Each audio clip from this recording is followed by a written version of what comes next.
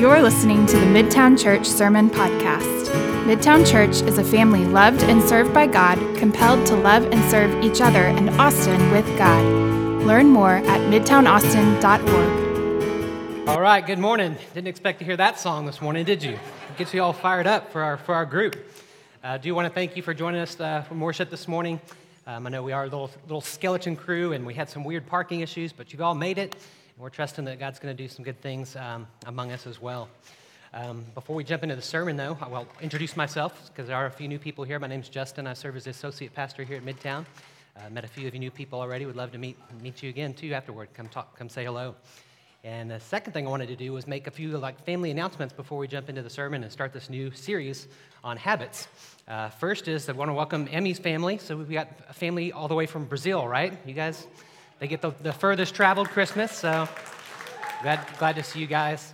And then what I'm really excited to share is that some of you guys know Stephanie and Andrew. Stephanie has finished her last chemo treatment, got to ring the bell just a few days ago. So really been praying for you guys a lot, and so we'll continue to do so. It's exciting. And the last thing I wanted to remind you of is that our students, many of them, about a dozen or so, will have their winter retreat that starts on Thursday. And so I want to remind us just to be faithful in praying for them because it's going to be a great time for our college group and the students there to get time together, seek God, and build their friendships over the next few days. So remember, they'll be doing that Thursday through Saturday. So let's keep them in prayer as well. So we are going to jump into a new sermon series. You see we've got the habits here. And you put this in context. One of the things that you know if you've been around Midtown this year is that we've set a year-long goal. This is one of the things that we do every year.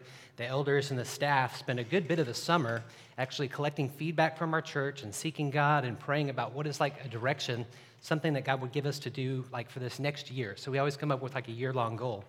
And this year, our year-long goal was that we would develop spiritually healthy habits. And then we challenged everyone, and we've got a little book. You should grab one back in the back that gives you a list of 12 different habits that you might adopt or take on sometime this year.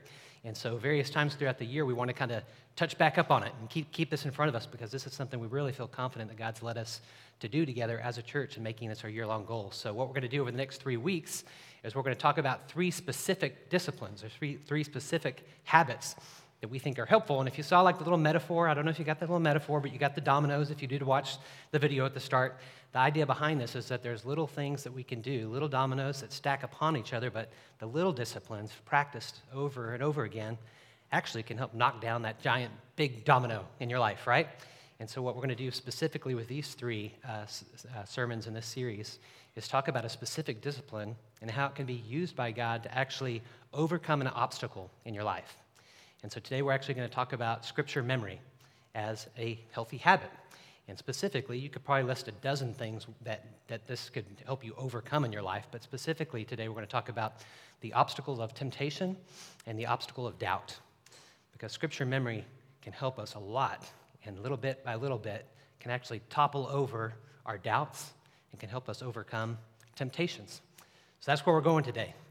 Let me just ask, though, while you're thinking about it, maybe you're in the New Year's spirit and you're kind of making some resolutions. Would you be so honest just to think in your own heart right now, is there some sort of temptation in your life that you feel like is kind of getting the best of you? Like some sort of besetting sin or temptation or thing that you continually struggle with? It could be maybe something in the realm of lust or some sexual temptation. It could be like a relationship issue where you're struggling with bitterness and unforgiveness. It could be an emotional issue like anger or impatience. Anything like that in your life that you feel like is besetting, and you think as you think of this next year, you're thinking, man, I would really love to see that obstacle, that big domino fall down. Well, I'm going to tell you that memorizing scripture is one of the best ways to overcome whatever that temptation, whatever that obstacle is in your life. And I'll ask a second question regarding doubt, do you ever wrestle with doubt? Do you have things that you're questioning about God? Do you have doubts in your life? Do you get where you don't know really if God is present and if he's actually hearing your prayers? Or do you ever struggle with any doubt in regard to thinking that God's your provider but being afraid that he's actually not going to meet your needs? Or do you struggle with doubt regarding God's power and believing that he can really do something big in your life? Or the doubt that God is in control and so you're captivated by fear? We all struggle with doubts. And I'm going to tell you that one of the best things that you can do to help you with your doubts is to memorize Scripture. And so those are the two obstacles that we're going to talk about today. Before we do, I'll do one little concession statement, and I don't want you to hear us say this during any of these three sermon series in this series, is we're not talking about like a quick fix. We're not saying, oh, just memorize this and all your problems are going to be solved, okay? We recognize that your temptations and your doubts are way more complex than just a simple memorize a verse and you got it. But I'm going to say that Scripture memory is one of the healthiest things that we could do to overcome the obstacle of temptation, the obstacle of our doubts. So let me pray for us, and we'll look at what Scripture says about that. God, we pray that this next 3 weeks, really, as we dive back into these specific habits, that you would speak to us. And maybe, like me, I've fallen off of some of the ones that I committed to in September, and so I want to get back and be reminded and move forward with my brothers and sisters here at this church and developing these habits. So use this series to speak to us and show us what things we can adopt in this new year and use them, more importantly, to overcome these obstacles in our lives. In Jesus' name, amen. We're going to start in Psalm 119, a very familiar verse to many of you, I'm sure. Psalm 119 is a psalm that really talks all about the Word of God. It's like the longest chapter in the Bible, and it's all about the Word. But in verse 9 through 11, you'll read this. How can a young person stay on the path to purity? By living according to your word. I seek you with all my heart. Do not let me stray from your commands. I've hidden your word in my heart that I might not sin against you. You ask a great question here at the start, right? How can a young person, how can a young man, young woman keep themselves on a path to purity? He says the way that we do that is by we live according to God's word. And you see the earnestness in his prayer right here, too. He's saying that he wants to follow God. He wants to seek you with all my heart. And he's praying that he would not stray. But he knows what will keep him from straying is this habit of actually hiding God's word in your heart so that he would not be sinning against God. There's an earnestness to his prayer and a desire to not stray. And the key is in memorizing Scripture and what that can do for him. Now, why is Scripture memory so important? Why does it help really with this battle, particularly of temptation in our lives? And I really believe it's because ultimately the root of all of our temptation or sin is unbelief. Like that's ultimately what it is. You go all the way back to the very first temptation. Temptation's been the same ever since. When the enemy comes to Adam and Eve and he says, did God really say that you shouldn't do that? Questioning God's word. He says, oh no, you surely will not die. He's lying to them. He's deceiving them, and it's their unbelief that causes them ultimately to eat of the tree that they weren't supposed to eat of. And it's been the same ever since. The way that the enemy works in temptation is always ultimately to get us to believe something that's not true. And that's why Scripture memory actually helps us combat lies with the things that we're holding on to as truths. That's the way that Scripture helps us and fight against the tactics of the enemies to get us to believe things that aren't true about God, aren't true about ourselves, aren't true about what he says is best for us. Jesus, even in his humanity, being both fully God but fully human, he faced all the temptations and trials that we face. In fact, we get a real clear glimpse of it in Matthew chapter 4, where we see that just before Jesus started his earthly ministry, he's actually led by the Spirit, it says, out to the desert to fast and to pray for 40 days. And during that time of fasting, he tells his disciples later the story of the temptations that came his way. In Matthew chapter 4, this is the first thing. After 40 days and 40 nights, he was hungry. And the tempter came to him and said, if you're the Son of God, tell these stones to become bread. Jesus answered, it is written, man shall not live by bread alone, but on every word that comes from the mouth of God. So here with his very first temptation, meeting Jesus in his weakest place during fasting and telling him to turn something into bread, Jesus actually rehearses or he recites a scripture about Scripture, that man does not live by bread alone. This isn't what I need. What I really need is God's word. And so he fights back the enemy's lies and his temptations by quoting from Deuteronomy. Again, the second temptation comes and it says that the devil took him to the holy city and had him stand on the highest point of the temple. If you're the Son of God, he said, throw yourself down, for it is written, he will command his angels concerning you, and they will lift up their hands so that you will not strike your foot against a stone. But Jesus answered him, it is also written, do not put the Lord your God to the test. You see, the enemy's crafty because what he's actually doing, that quote that he quoted there, he's actually quoting from Psalm 91. So the enemy's actually using Scripture to try to twist it. But Jesus, because he had the word in his heart, he was able to actually use Scripture to interpret Scripture and respond back, again, quoting from Deuteronomy, combating the lies of the enemy, the tricks of the enemy, by having God's word in his heart. And finally, in the third temptation, it says, again, the devil took him to a very high mountain and showed him all the kingdoms of the world and all the splendor. All this I'll give you, he said, if you'll bow down and worship me. Jesus said to him, away from me, Satan, for it is written, worship the Lord your God and serve him only. Then the devil left him, and the angels came and attended to him. This time the tempter comes to him and actually offers him something that he really can't offer. He can't offer him these kingdoms, but he tempts him and saying, isn't this what you really want? But how does Jesus fight it back? He fights back again by quoting Scripture. It's funny, he quotes all three from Deuteronomy. Like, I have a hard time spelling Deuteronomy. And here Jesus has Deuteronomy in his heart that he can fight back all the temptation word for word by quoting from God's word. I'll just ask, if Jesus did this, and this is the way that he fought against temptation, shouldn't we do the same? We should do the same.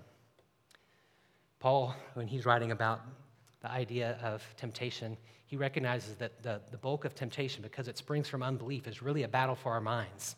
That really our minds is where the battle is raging, and it's because we're going to believe or we're not going to believe. And we've got to have God's word in our heart to be able to fight all the things that aren't true of God. Paul would write it this way. He would say, really, our minds are actually doing one of two things in Romans chapter 12. Do not conform to the pattern of this world, but be transformed by the renewing of your mind. Then you'll be able to test and approve what God's will is, his good, pleasing, and perfect will. You see, our minds are either doing conforming or transforming. We're either going to be shaped by the lies of the enemy and the ways of the world, or we can combat it and begin to transform our minds by renewing our mind on God's word. And that gives us the ability then to know what God's will is, his good, perfect, and pleasing will, and fight against the schemes of the enemy. It's a battle for our minds when we're being tempted, and Scripture memory is one of the best ways that we can fight it. So say, for instance, your temptation that you're facing is maybe anxiety or worry, and you think in this next coming year, like, I really want to grow and trust in God and getting beyond these fears and these worries and anxieties. Like, maybe it would be good to memorize 1 Peter 5:7, that cast all your anxieties on God because he cares for you. Like, what if you had that in your heart and you just knew, like, I can cast all my anxieties on God. I know that he cares for me. What if with those worries and anxieties you memorize Matthew 6:33 and 34, to seek first the kingdom of God and his righteousness, and all these things will be added to you. Do not worry about tomorrow, for tomorrow will worry about itself. Each day has enough trouble of its own. And in a moment of worry, you could recite those and fight back the anxieties in the ways that the enemy would try to get you to fear. Or maybe your temptation is lust. In the midst of temptation, what if you had 2 Timothy 2:22 memorized? You were able to say, flee youthful lusts, but pursue righteousness, faith, love, along with those who call on the Lord out of pure hearts, that you would know that in the midst of your temptation with lust, that you need to pursue others that are following God and pursue righteousness and call on your brothers and sisters. Or maybe if your struggle is with lust, you can memorize 1 Corinthians 10:13, which says, no temptation has seized you except what's common to man. Except what's common to man, but God will not let you be tempted beyond what you can bear, but he'll provide a way out so that you can stand up under it. So you can know in the midst of that temptation, this is common. Everyone's struggling with this. This is a common. I'm not unique in this. And God will not let me be tempted beyond what I can bear. He will provide a way out. What if you could cling to that in the midst of your temptation? Or maybe you're struggling with your identity and you're falling prey to lies that the enemy wants to tell you, things that aren't true about who you are and how God sees you. And you could memorize 2 Corinthians 5:17, that if anyone's in Christ, he's a new creation. The old has gone, the new has come. Or if you're wrestling with your identity and not really believing that God loves you, to go to Romans 8:15 and 16 and know that I'm no longer a slave to fear. The spirit that he's given us is not a slave, make me a slave again to fear, but is a spirit of sonship. And by him we cry, Abba, Father. His spirit testifies with our spirit that we are children of God. Like, that's how you fight when the enemy's lying to you about your identity. Or what if you're in a stage like me right now? To be real honest, I'm struggling with some discouragement in some areas, and so some of the things I need to go to is one of my favorite verses. I won't tell you the reference because it is my ATM code on my debit card, so you can't steal it from me. But it says, Stand firm, let nothing move you. Always give yourself fully to the work of the Lord because you know that your labor is not in vain. I'd like to know that when I'm struggling with discouragement, that I can know, no, my labor in the Lord is not in vain. Stand firm, let nothing move me. Or I go to Galatians 6:9 and I say, never grow weary. Let's not grow weary in doing good, for at the proper time, you'll reap a harvest if you don't give up. Like those are the things that I have to cling to right now in my life. Those are some of the ones that I'm clinging to. Because when the enemy lies and the battle for our mind is raging, having Scripture on hand is the way that we fight the spiritual battle. Well, it doesn't just help with temptation, but it also helps with our doubts, the second obstacle that I'll talk about today. So remember the first question that Adam and Eve got from the enemy? Did God really say that you're not supposed to eat from this? Like this is his mastery. This is what he does. He causes us to doubt. Did God really say that? I don't know. Like that's what he does. He's trying to confuse us and cause us to doubt. Now I want to say from the outset that I don't believe that doubt in and of itself, as I'm going to try to define it here, is in and of itself sinful. Like we're all going to go through difficult times. We're going to have things that we go up against, and it's going to make us question, and we're going to wrestle. We're going to look at a psalm here in a minute, and that's one of the things I love about the Psalms. The Psalms, you see people writing these letters to God, and they're expressing their doubts and their confusion, but most often they come back around to trusting God. So you can go to God with your doubts, but do it in a way that's actually going to move you toward faith and faithfulness rather than toward unbelief. We'll start in Psalm 77. That's become one of my favorites. I'll tell you more about that in a minute. But here, this guy Asaph, he's the worship leader. So this guy's a prominent worship leader over all of Israel. And here's how he's talking with God about how he's feeling and his doubts. Verse 1, I cried to God for help. I cried out to God to hear me. When I was in distress, I sought the Lord. At night, I stretched out with untiring hands, but I would not be comforted. I remembered you, God, and I groaned. I meditated, and my spirit grew faint.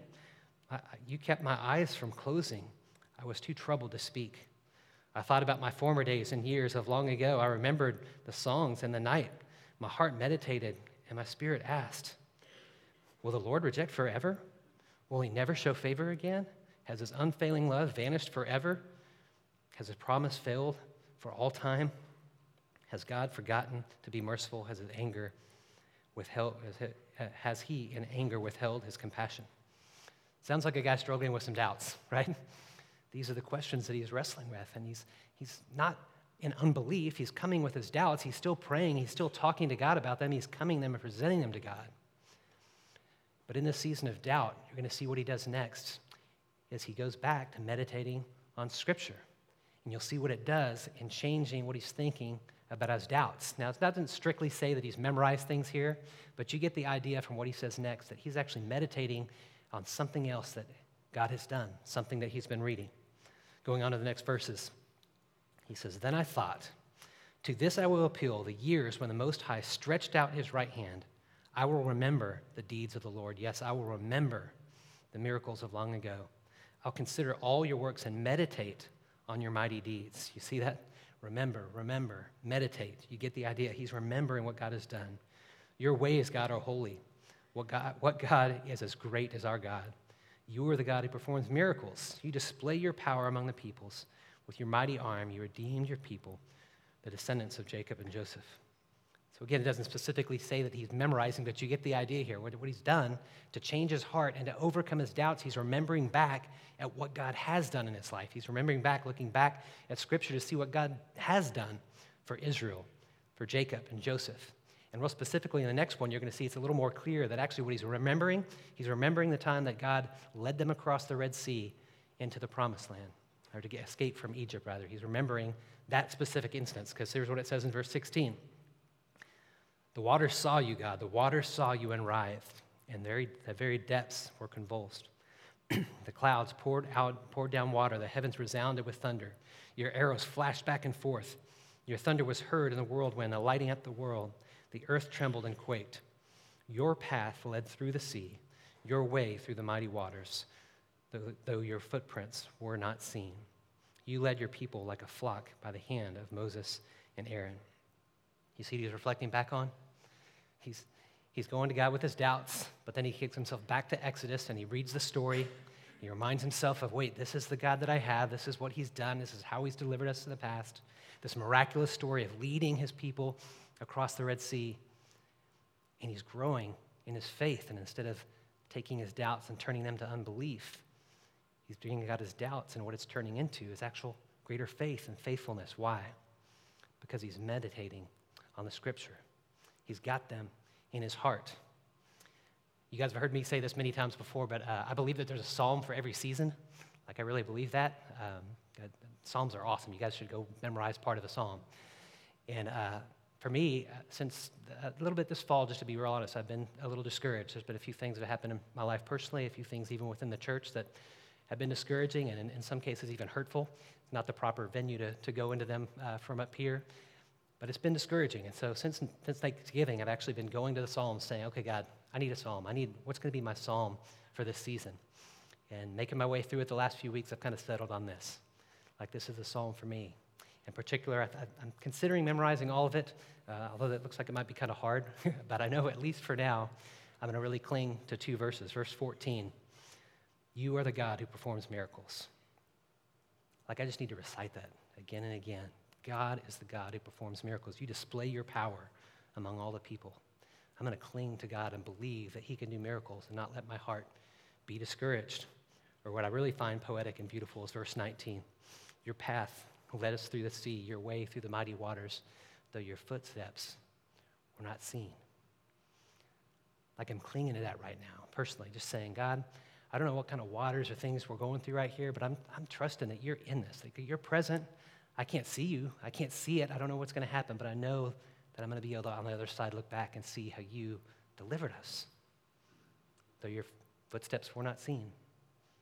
Like, this is what it means to memorize the Word. It helps us overcome our doubts and our discouragements because we can come to God and say, this is what's true. This is what I'm holding on to. So maybe for you, you're struggling with faith that God can provide for you. And you might do good to memorize, like I said earlier, Matthew 6, 33 and 34, that seek first the kingdom and all his righteousness and God's righteousness, and everything will be added to you. Or it might go well for you to actually go back and read the Exodus story, and during that period when God provided manna, they didn't have any bread, but God just provided food for them, and you reflect back on a story and say, yeah, I do believe that God can be my provider. Or maybe you're wrestling with the idea that God really hears your prayers, and that's where you're doubting right now. And then maybe you should go and look in Luke 11, when Jesus says specifically about prayer. He says, ask and it will be given to you. Seek and you will find. Knock and the door will be opened. Whoever seeks will find. Whoever asks will be given. Whoever knocks, the door will be opened. And you hold on to it and say, Jesus, you said this is true, so I'm going to hold on to it. Or maybe you actually go back in the Old Testament, you go to I think it's 2 Chronicles 22, and you read the story about Jehoshaphat, where all these armies were coming against the king and their people. And Jehoshaphat couldn't fight him. He didn't know what to do, so he calls a prayer meeting and he gathers everyone together and they pray. And I love this long prayer that he prays. The last line of the prayer is, we don't know what to do, but our eyes are on you. And then you see how after they make that prayer, God disperses all these nations. They fight each other, and Israel's delivered just because of answered prayer. And you go back and you meditate on that prayer, and you think, yes, God can do this. Or maybe where you're doubting right now is you're doubting that God loves you. And then it'd be good for you to go to Romans 8, 31, 32, and say, if God is for us, who can be against us? He who did not spare his own son, but graciously gave him up to us, how will he not also then give us all things? Like, Jesus died for you. Do good to do what we did this last week during Christmas week, to go back and reflect on the fact that God became a man and came to earth to save you, to meditate on that, and then remember that you are loved by God. Like, if those are areas that you're doubting, memorizing Scripture, going back and meditating on stories of what God's done is one of the best ways to knock over that domino of doubt in your life.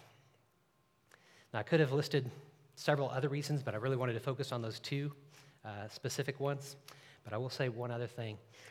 That's where when you go back and you memorize the past, like one of the things that you do is you remember the past, remember how God's delivered you, go back to Scripture, see what he's done for others. But another really important thing to do, and a really great practice, is to actually memorize promises. because there's so many promises in Scripture that when you're in a period of doubt, that you actually memorize the promise. So if you're memorizing like Romans 8:28, that God will work out all things for the good of those who love him and are called according to his purposes. So when you're in the midst of the trial, to be able to have that in your heart and believe that God can work all things for the good. Maybe you're struggling with believing that God's going to provide for you. So you go to Philippians 4 and says, my God will meet all of your needs according to his riches in Christ Jesus. And you hold on to it because it's a promise. Or you go to Philippians 3. This is one of my favorite. But our citizenship is in heaven, and we eagerly await a Savior from there, the Lord Jesus Christ. By the power that dwells in him, he will renew our bodies so that they'll be like his glorious body. When I'm struggling with how sinful I am and wishing that my body would be made new, my heart would be made right, to cling to the promise that my citizenship is in heaven, and one day I will be transformed to be like him. Or a personal favorite for me when I'm thinking about eternity, to go to John 14 and see when Jesus told his disciples, do not let your hearts be troubled. Believe in God, believe also in me. My house, and there's many rooms. In my Father's house, there's many rooms. If it were not so, I would not have told you that I was going there to prepare a place for you. Like in those moments of doubt, to just to go back to that and be like, nope, Jesus said that he's going to prepare a place for me. I'm holding on to that. Like that's the power of memorizing both the past, things that God's done, but also memorizing God's promises. I did want to talk about one more thing, because I love this when I'm thinking about scripture memory, is I kind of want to get practical and give you guys some ideas about how you can actually go about this, if this is something that God would put on your heart. And one of the places that I like to go to when I'm thinking about the importance of memorizing scripture is to go back to the book of Deuteronomy, which I said I can hardly spell, but I got it, Deuteronomy. And Deuteronomy chapter 6, we're going to go there in a minute.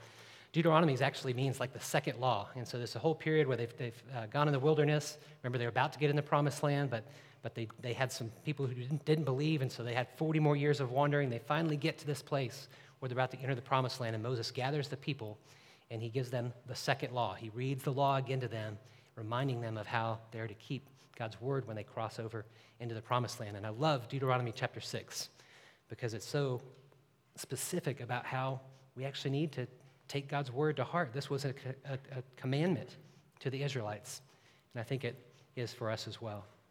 Verse 1, Moses is talking to the people. He says, these are the commands, decrees, and laws the Lord your God has directed me to teach you and observe in the land that you are crossing the Jordan to possess, so that you, your children, their children, and those after them may fear the Lord your God as long as they live, and keep all of his decrees and commands that I give you, so that you may enjoy long life. Hear, O Israel, and be careful to obey, so that it may go well with you, and you may increase greatly in the land flowing with milk and honey, just as the Lord your God and ancestors promised you. And then in verse 4, hear, O Israel, the Lord your God is one. Love the Lord your God with all your heart, with all your soul, with all your strength. These commands that I give you today are to be on your hearts. See that? These commands I'm giving you, they're to be on your hearts. In fact, what I want you to do is I want you to impress them on your children. I want you to talk about them when you're at home and when you walk along the road, when you lie down and when you get up. I actually want you to tie them as symbols on your hands and bind them on your foreheads. Write them on door frames of your houses and on your gates. This is such a fundamental scripture to the Jewish believers. This the Shema. It was the prayers that they would pray in the morning and in the night. They were from this passage. It's got the critical part of saying that there's one God. Like that's something that they held and they believed. It's got, of course, the great commandment, like to love the Lord your God with all your heart, mind, and soul. And they were told to memorize, to meditate, and to keep these things in their hearts, to a degree that they were actually told to do some things about it. So before we leave today, we're all going to write on our foreheads, so you can get your pencils out, and we're not going to do that, but you get the idea. Like, this is serious. Like, write them, talk about them. There's things that you can do to make sure that this stuff stays in your heart, stays in your mind, so that you can overcome your temptations and overcome your doubts. I read this really just to point that from the beginning, God meant for us to memorize Scripture. Moses, on the cusp of going into this land, he's saying, hey, you guys need to get this in your heart. And I think that it would be good for us to do the same, however you feel like God would lead you to do so. It's kind of a similar, I would call this maybe like a similar version of Deuteronomy chapter 6 and Colossians chapter 3, when it says this as how the church is supposed to live this out. It says, let the message of Christ dwell among you richly, as you teach, admonish one another with all wisdom and psalms and hymns and songs from the Spirit, singing to God with gratitude in your hearts. You see that? Like, this is what Paul says the church should look like, that when we gather together, it's the Word of God that's dwelling in us, the gospel, the good news of Christ. It's dwelling in us richly so that we can actually then learn to teach others to do the same. I didn't go into it because I wanted to focus primarily on temptation and the obstacles, the obstacle of temptation and the obstacle of doubt. But another great reason for memorizing Scripture is because you're going to be better able to minister to other people. Like the things that you've put into your heart to be on your tip of your tongue so that you can then be, like this says here, letting this word dwell richly among you so you can admonish and teach others and give them wisdom. You can write songs about it and help each other like we're going to do here at the end when we sing these truths over each other. Like that's what it means to meditate on the Scripture. It's meant to dwell for the purpose of us being able to not only be ministered to, overcoming temptation, overcoming our doubts, but to be able to minister to each other. Now, to get real practical, I first want to address a common objection. Like, you might be sitting there and think, I'm no good at this. I'm bad at it, so I'm just not even going to try. I would say, let's be honest, some people are probably better at it than others. Like, some people have the mind that they're able to memorize things more than others. You know that from your classes that you were in, right? Some people are really good at it. But all of us can do it. And to prove that, I'm going to have to ask for some audience participation here, all right? So I'm going to see if you guys actually have a few things memorized already. But everyone has to participate or this is going to go really bad. All right? Mom always said, life is like a box of chocolates. All right, Forrest Gump, you got it. Houston, we have a, good. Show me the money. Oh, you had me at, same movie, good. You want answers? I think I'm entitled. You want answers? I want the truth. You? All right, good job. Doing good? You stay classy, San Diego. I'm kind of a big deal. I have many leather-bound books, and my apartment smells of rich mahogany. Good job, guys. What do you think the chances are of a girl like me and a guy like you ending up together? I'd say like 1 in a million. So you're telling me? Nice. See, if you can memorize Jim Carrey and Top Gun or whatever, the Few Good Men and all that, you can actually memorize. But what does it take? Like, I actually get together every Labor Day weekend. I go with my best group of friends. We always spend Labor Day weekend together. And these guys are insane. They will memorize like whole chunks of movies. And I'm just kind of sitting on the sideline because I don't get it. But they will just quote them back and forth. And what does it take? It takes a lot of repetition. You've seen Anchorman many times. And so you've heard it. Your friends have told those jokes, or you said those lines. And this is really what Deuteronomy 6 is saying. That what you're supposed to do is you're supposed to talk about these with each other, speak them over each other. And as you do, you can do this. You can memorize. And I encourage you really, as we go into this next year, to really pray about if this is something that God would have you do. Let me give you just a few real quick pointers that will be helpful if you are to do them. We can put these pointers up here. The first would be to pick verses that you need. Sounds like common sense, but don't just pick something random or something that someone else, like you're going to be more prone to want to hide it in your heart if you know it's something that directly hits your temptation or your obstacle of doubt. Whatever it is, like I'm saying with my Psalm 77 right now, this is something I need, so I'm eager to try to put it to my heart. Second thing is start small. Some people might be memorizing a chapter. If you've never done it before, just memorize 1 verse, 2 verses. Start small. Third would be to write them down or to use an app. I personally like to write them down. I find that's a lot easier because when you write it, it's kind of just one more kind of cognitive way of learning, and you've got something in front of you. Although there are lots of really cool apps right now that actually can help you memorize Scripture using different learning techniques through the app. Fourth, recite them out loud. Like, it doesn't work as well if you're just trying to kind of recite them in your head. Like, saying them out loud is actually what's going to get them more ingrained. And you need to say them out loud when you're in the midst of those doubts and temptations as well. And then finally, make them visible. Like carry them with you. So that's got to be something that you put in your Bible, or you put on your mirror, or you do something real similar to what God told the people to do in Deuteronomy. Like, write these down, put them places where you're going to see them. Those are just some real practical tips that could help you, should God lead you to take on this healthy habit. Wouldn't be right to end this morning without coming back again to Jesus, because we always want to, because he's got the good news. We looked at we looked at Matthew 4, when Jesus was actually in temptation, and we saw him resist the enemy those 3 times. But this was not the only time that Jesus did this. Jesus quoted Scripture time and time and time again. It was in his heart. And what I find really compelling is that he started his ministry that way, but he ended his life that way. You know what his last words were, right? On the cross? My Father, why have you forsaken me?" Among his last words that he said. You know, he was quoting Psalm 22. And Psalm 22 is a prophetic psalm that tells about someone being ostracized and beaten and torn down and mocked. It's got the prophecies about Jesus being hit and his clothes being scattered and divided up among the soldiers like they were. Think about that for a minute. Jesus had a psalm for his season. I don't think that was random. I think going into what he knew was going to be his death, that he clinged to a psalm. He had a psalm of his season.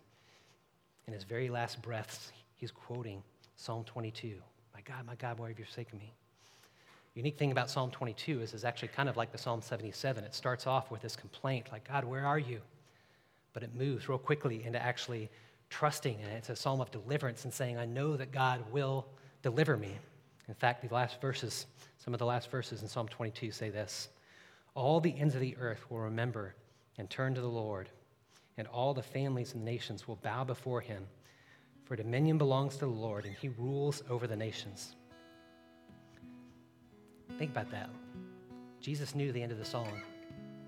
He got out the first part, but he knew the second part was coming, that God would deliver him, and it would provide, like it says here, salvation to all nations. Like in his greatest need, in his time of temptation, his time of doubt, he clung to a psalm.